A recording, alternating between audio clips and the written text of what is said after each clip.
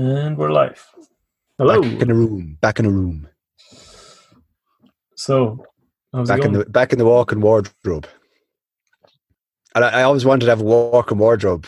Well, I don't know if I always wanted to have a walk-in wardrobe, but I think when you were young, you were kind of led to believe anyone that had a walk-in wardrobe was like, yeah, they're a baller.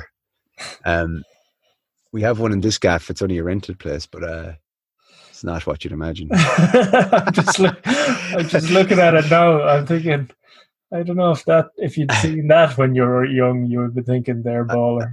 I think the only reason this constitutes a walk-in wardrobe is because the carpet runs from the room straight into this. So actually, it's probably cheaper to make this than to actually buy a wardrobe, because you don't have to. It's basically it's just a room with a door in it. Yeah. Anyways, that's the podcast studio. So, how are we doing? I'm doing okay. Yeah. How are you doing? I'm doing good. Jiu-Jitsu coming up today. How's Jiu-Jitsu during the week? Jiu-Jitsu is always good, man. Never bad. It's never bad. Even a bad day. Even when you popped your knee out of your socket, that was a good day. Yeah, that wasn't this week, but yeah, that was a good day. Yeah. Honestly, that's a true believer. I should share the photos of the day I got my knee popped out. So I suppose anyone that's doing jiu-jitsu will know it's prone to injury, but not generally bad because you're not like you have the tap.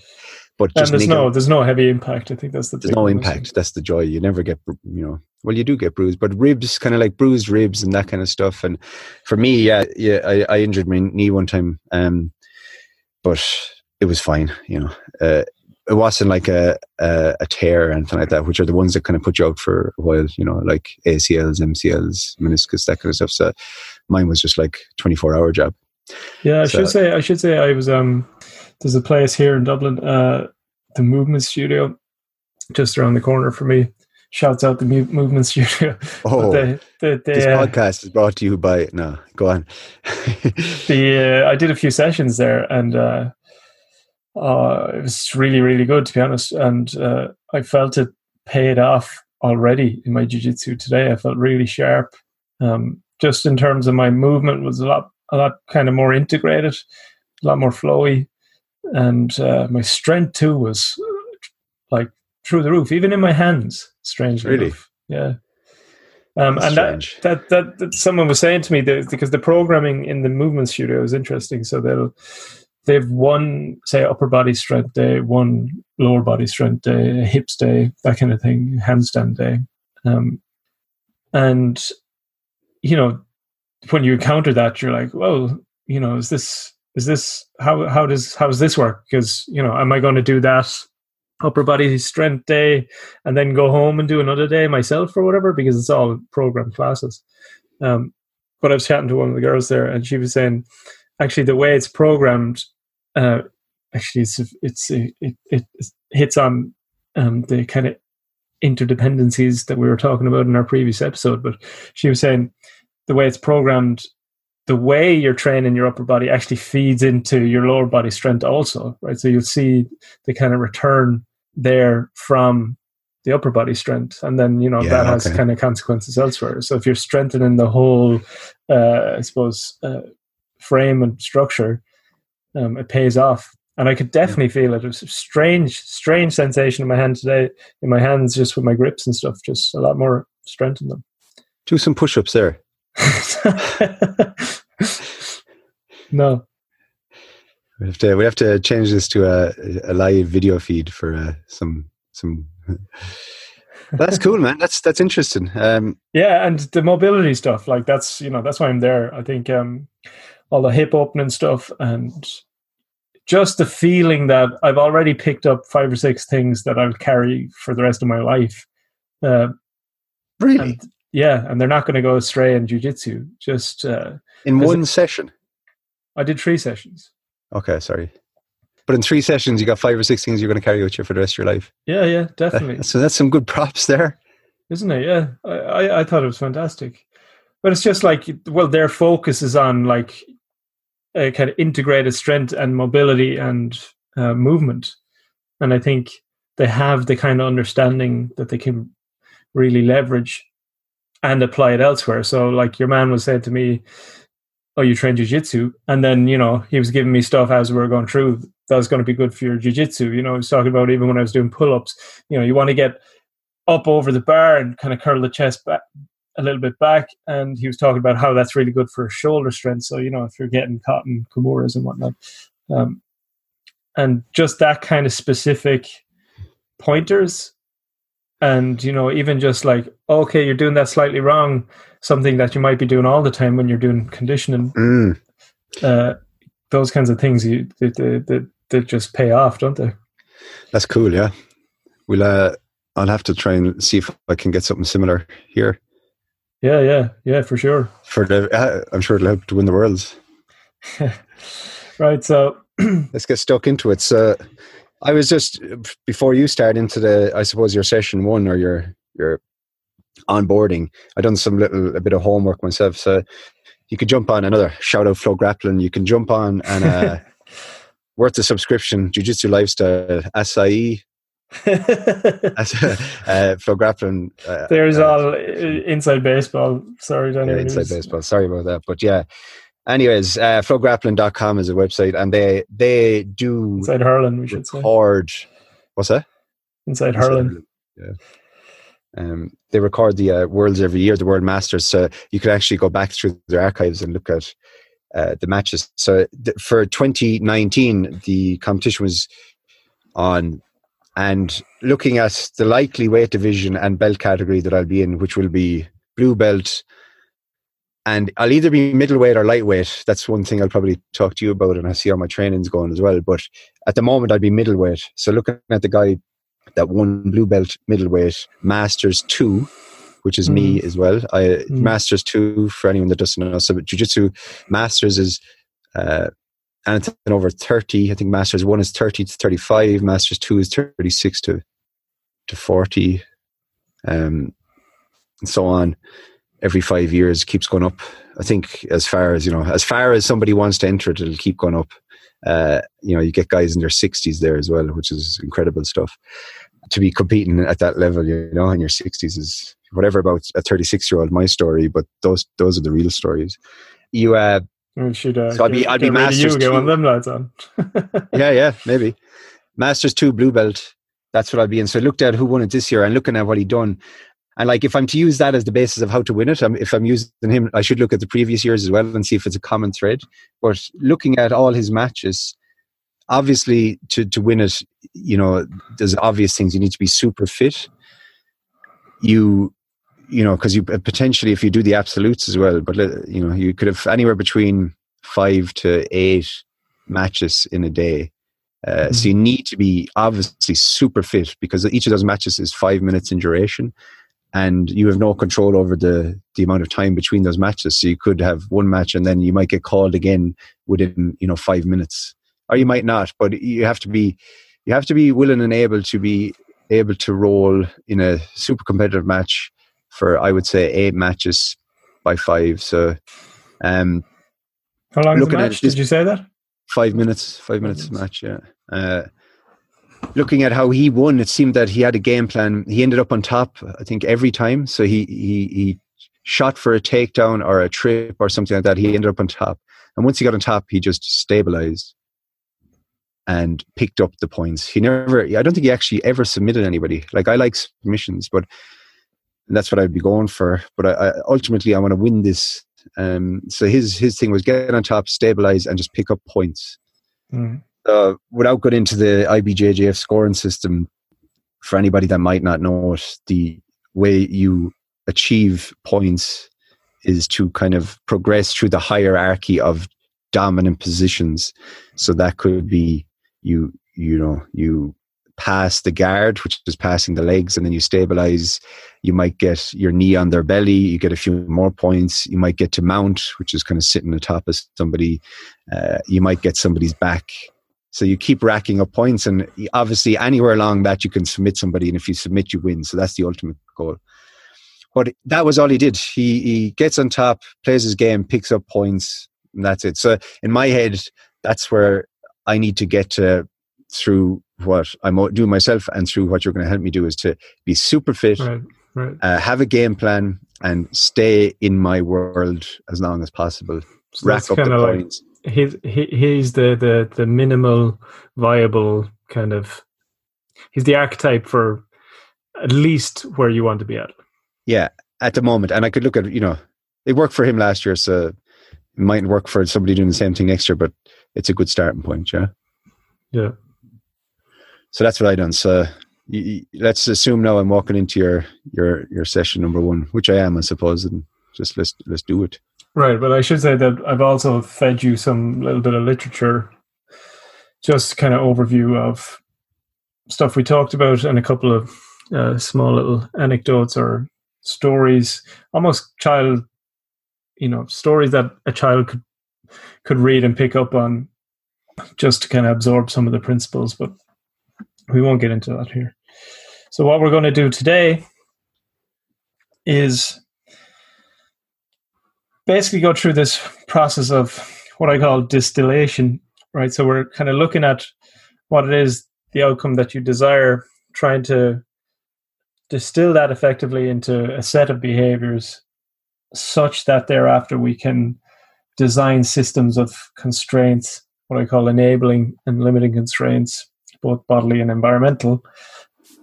And they're kind of temporally distributed so that they're laid out across a particular course of time. But really, what I need to do in order to do all that is get to kind of your motivations for doing what you're doing.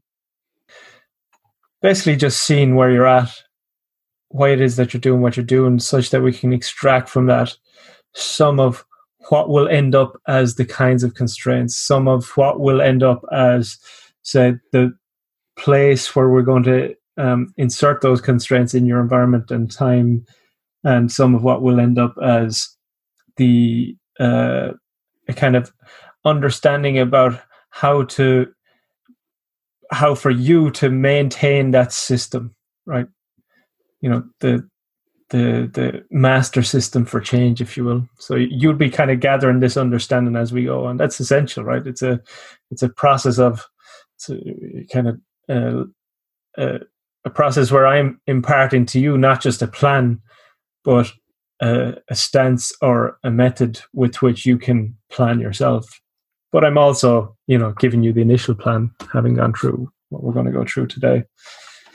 So we're going to start with I just want to get some details. Tell me a little bit about why you're here. Right? So your kind of motivations, more so than you want to do this thing, but also this thing, right? So if you can veer into that if you want as well. Yeah, so I've been thinking about this myself. I don't know. It's like I've touched on a little bit of it. I first of all thought it was like, I'm in this side of the world. It's not a long flight from where I am to get to attend the competition. My age is good. Like I said, I'll be at the lower end of Masters 2. My belt ranking is a good time to do it because I'll have been a blue belt about 2 years by the time I do it, thereabouts. And so in theory, I'll have been. So I'm not a fresh new belt, so I should have a little bit of experience as a blue belt. My age would be good. The geography is good. So those things, and if I'm ever going to do it, now is the time to do it, because, well, I should say, my wife and I are due a baby in February. So, well, this is actually going to be an interesting part of it too, because the baby's due in February, and that's kind of like, it's 6 months before the competition. So this will be an interesting thing to have to deal with as well. This is our first baby.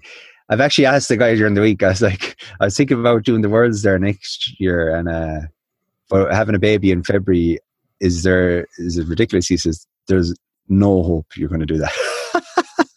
Really? So who's this guy?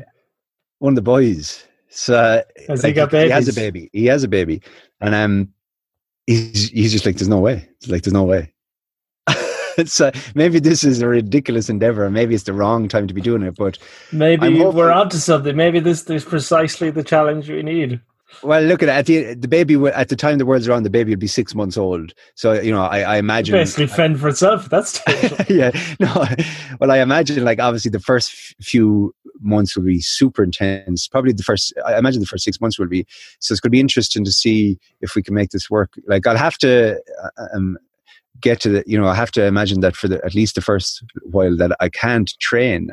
And certainly the first month. So that's something I'm going to have to deal with. I don't know, but we'll work through that anyway. So yeah, like in my head, the timing is either good or really bad, which is yet to be discovered. And also, I think a little bit deeper than that. I like the idea of the challenge as well. Obviously to win the worlds, like we said, I'll have to be super fit. So I like the idea of being super fit at that age of my life. I like the idea of being able to hold myself against others in a jiu-jitsu competition, that I'm not just a standard blue belt. Well, again, that's the wrong way to frame it. At the moment, I don't even, it's not that I'm that good at training, but I like the idea of training hard for a 6 month period. It's not just a hobby, like it's to up my game, Right. It's the only thing I really do outside of work and family life. So for me, it's like, I like the idea of just giving it a good effort and, see what happens. That's, I suppose at a high level, that's why I'm doing it. Maybe I just want, I don't know. I don't think I want the recognition either because, well, I'm doing a podcast, but if it was always a private goal, and the fact we're doing this is just like, it's been an add-on. For me, I don't care if anyone ever found out that I was going to be doing this. I like the internal or the private goal to be able to prove it. Do you think you could live with it as a secret thing? Or, and I mean this like in a genuine sense, because I think we can gloss over some of our motivations, but it's actually useful to understand them. So like, is there a social component to it? Do you feel, I mean, I'm happy to admit I certainly appreciate recognition of the things that I do. Do you feel that, it gives you a bit of bragging rights that having done it, if you're successful, or even just doing it, that you can chat to your mates and say you're doing it, or even if you just like that idea or identity for yourself, right? I think it's more for myself. Like, my closer mates, friends for years, don't do jiu-jitsu, so it's not something that we talk about generally. I probably, any opportunity, if they did talk about it, I would talk about it. Everybody knows the first rule of jiu-jitsu is talk about jiu-jitsu. But for you, and I don't know. I don't think I would care if anybody ever found out. Maybe from a close circle, familial perspective, in my own immediate family, and with you and mom and dad, and I think also, it's a recent thought. It wasn't my original thought some time back, but now that we're going to have a baby, that's probably a thing that I'd like to be able to show my baby in a few years' time. Look at what your dad did when he put his mind to it. Maybe that's kind of cool as well. Right. I don't know. Right. You've mentioned before that you feel the kind of timing is just good, right? Given where you're situated presently in Canada and all that kind of thing. Is that part of the motivation, or is that just happenstance? And well, I wouldn't be flying across the world to do the worlds. Like, it's only because it's a handy flight. Right. I'm here. Do you know what I mean? Yeah.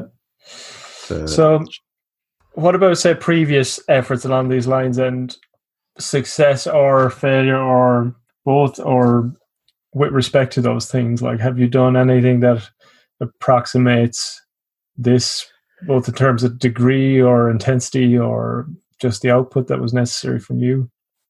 No. I've 2 competitions, local competitions, 3 competitions. Jiu-jitsu wise? Yeah, jiu-jitsu competitions since I've started. One within like 3 months of starting, which was crazy to think. And I don't know, I can't imagine what I was doing, but got destroyed. Second competition got destroyed. Third competition I actually won. And yeah, but like, again, local stuff, 2 matches in the day kind of job, not 5 or 6 matches. So this will be without doubt, probably my biggest effort. And what about outside of jiu-jitsu? Like, I ran a marathon, but it took me like 6 or 7 attempts, over 6 or 7 years. I remember first trying to do it and it fell off the wagon, for whatever reason. Maybe didn't care about it enough. Maybe, the next year I got injured and just gave up, But that one, I eventually did run it. And I think the reason I did run it was because it wasn't sitting well with me, the fact that I hadn't done it, even though I'd set out to do it. So it's like, I want to know that if I commit to it, that I'll see it through eventually, maybe not immediately, but I would hate it. If I hadn't run the marathon, it would not be sitting well with me now. I would not be happy. Right. So do you feel if you don't do this, if you didn't do this, right, in the longer term, it wouldn't sit well with you?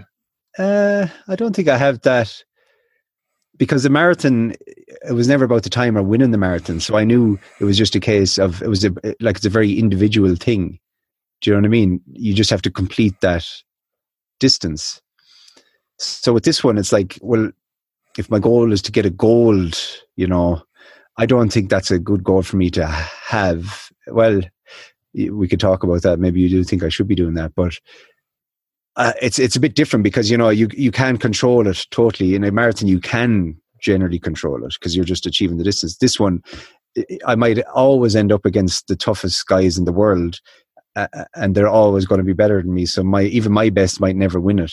So that I don't think it'd be fair to say that won't sit well with me if I don't get a gold. But it probably wouldn't sit well with me if I didn't at least try and attend these worlds now that I am in this part of the world. I would hate to maybe move back to Ireland at some time and then go, I was over there and I never done it while I was there. I should try and that's kind of more what I mean, like if you didn't effectively, give it your best shot. If you felt like you only half showed up for it, or you didn't show up at all. Yeah, that's probably it. Yeah, I think that probably wouldn't sit entirely well with me. Yeah, because then it's just another competition, right? You're not actually. Yeah. I want to give it the good effort, the best effort I can. Yeah, I don't think we'll talk about it a bit more in a minute, but I don't think having the gold as a goal is a bad thing. Well, I'd be interested. Let's talk about it now, because I'd be interested in your perspective, because there's lots of. Yeah, one second. We'll. That's actually the next section, right? The kind of okay. Specific outcome and thinking about that. You go. In terms of your position, say with your life at present, like kind of existentially, why now? Why does it feel like now is the time to do this thing? Like I say, geography was one of the main original drivers. Right, but geography is a kind of a set of constraints that allows something to emerge. So it's obviously relevant, but why now? For in the arc of your life. No time like the present. Well, I said I had an eye on this the whole, for the last few years. Once I knew I was living on this side of the world, like I said, the geography, I knew that I'd be hitting Masters 2 at the age of 36, so I'd be at the lower end of that bracket, and I would be a blue belt. So the time was right. Like, I could have done it this year, for instance. Right, but then I would have been Masters 1, so I'd have been like the oldest in the bracket and less experience as a blue belt. So I suppose it was a view to try and have whatever I could have in my favor working for me, to give me that additional leg up in my endeavor to win the gold. Right. Okay, so yeah, you're pursuing this thing. It's the World Championship, right? It's a good time to do it. You like the idea of it because you like the process. It's going to make you kind of fit and healthy. You like the idea of taking on something outside of work that's a bit more serious than just a hobby, because it's your outlet in some sense.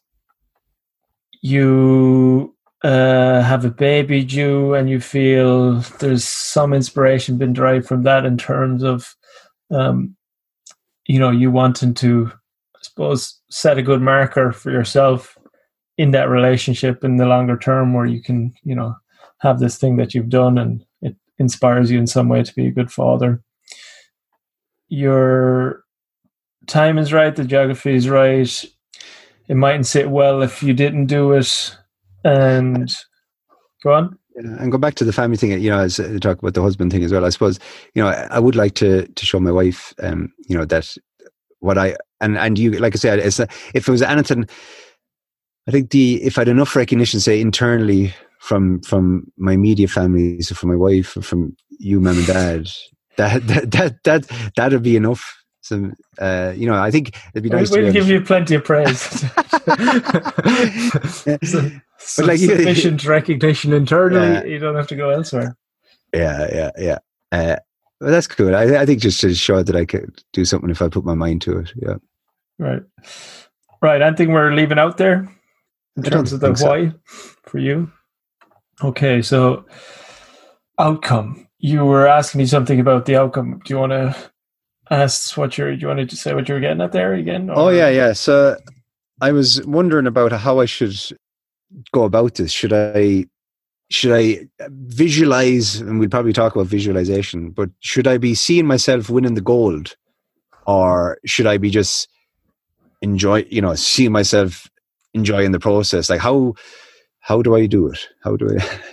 Right. So I think there's a number of ways you can, conceive of what you take to be a good outcome, and it's probably going to be a little bit different for different people. But I think as a general principle, it's good to keep in mind that there are so many things outside of your control that you can't plan for every contingency, right? So there are things that are, control is a funny word here, but I'm going to use it anyway because it makes sense within the context of the conversation. There are certain things that are inside your control, or let's say inside your influence. And those things tend to be more process-based, right?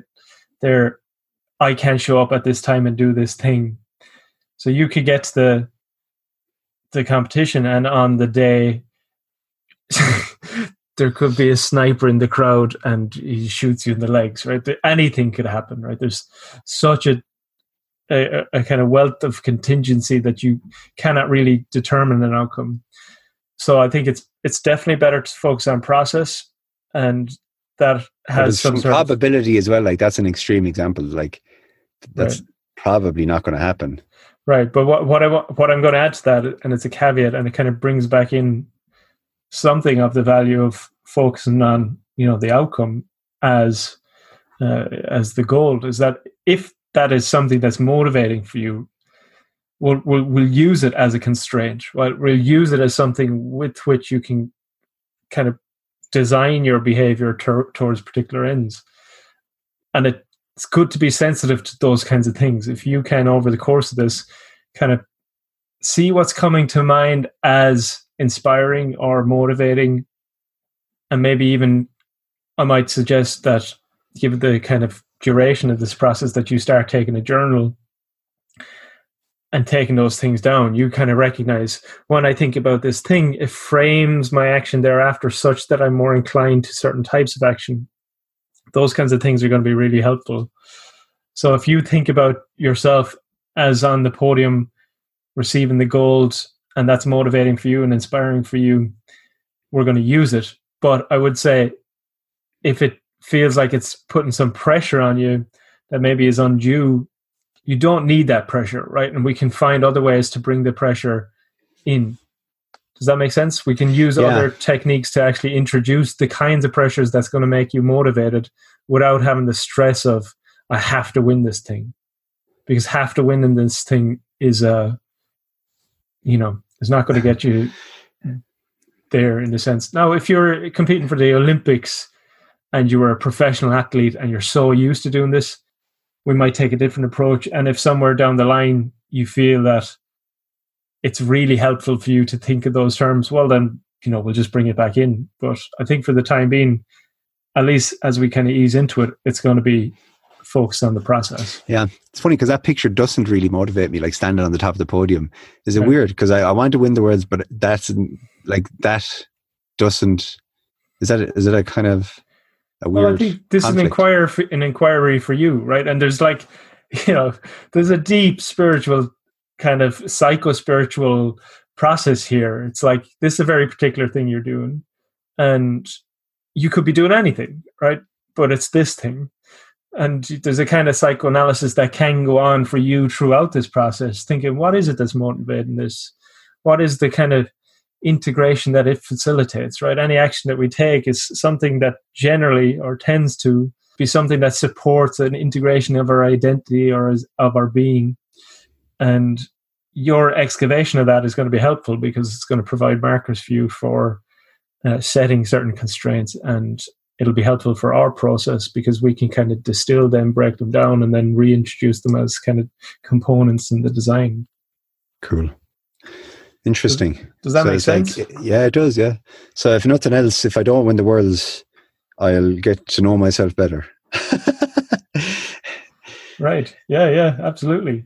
I mean, why else are we doing it, really? It's like this process of getting to know your possibilities and what's capable for you and all that kind of stuff, right? So it is a getting to know yourself. Yeah, cool. Right. Well, not to rain on your parade, I have jiu-jitsu to go to. Okay, so, well, look, we'll pick this up. There's a good time to wrap it up. You're just always off to jiu-jitsu. It's like it's just fabricated. Yeah. We should try and jiu-jitsu. Yeah, we should try and do it a bit earlier. It wouldn't do to miss jiu-jitsu doing the podcast. That would fly in the face of the whole. No. We just like the only time we could do the podcast was the exact same time as training. Yeah, I've actually got worse. I've got worse at jiu-jitsu. Yeah, right. Okay, so what's happening next week? What happened? Right. So what we normally do is this session would go on for quite a bit longer than this, and there's some like key components that we still have yet to do. So what we're going to do next week is basically continue this, and then we'll go through a process of, given the kind of complexity of the thing that we're doing, right, there's a need to, in some sense, distill that into something that we can recognize that our efforts are being best placed at a particular time. Right, so neither of us have really programmed a camp before, and this isn't really a camp necessarily, right? This is kind of more encompassing, and your camp will slot into this, and I'm sure you'll work that out with your coaches and all that. But what it's going to be helpful for us to do that maybe you wouldn't normally do with someone if they're just coming along and they just wanted to change a simple habit is we're going to use this piece of software called the ISM.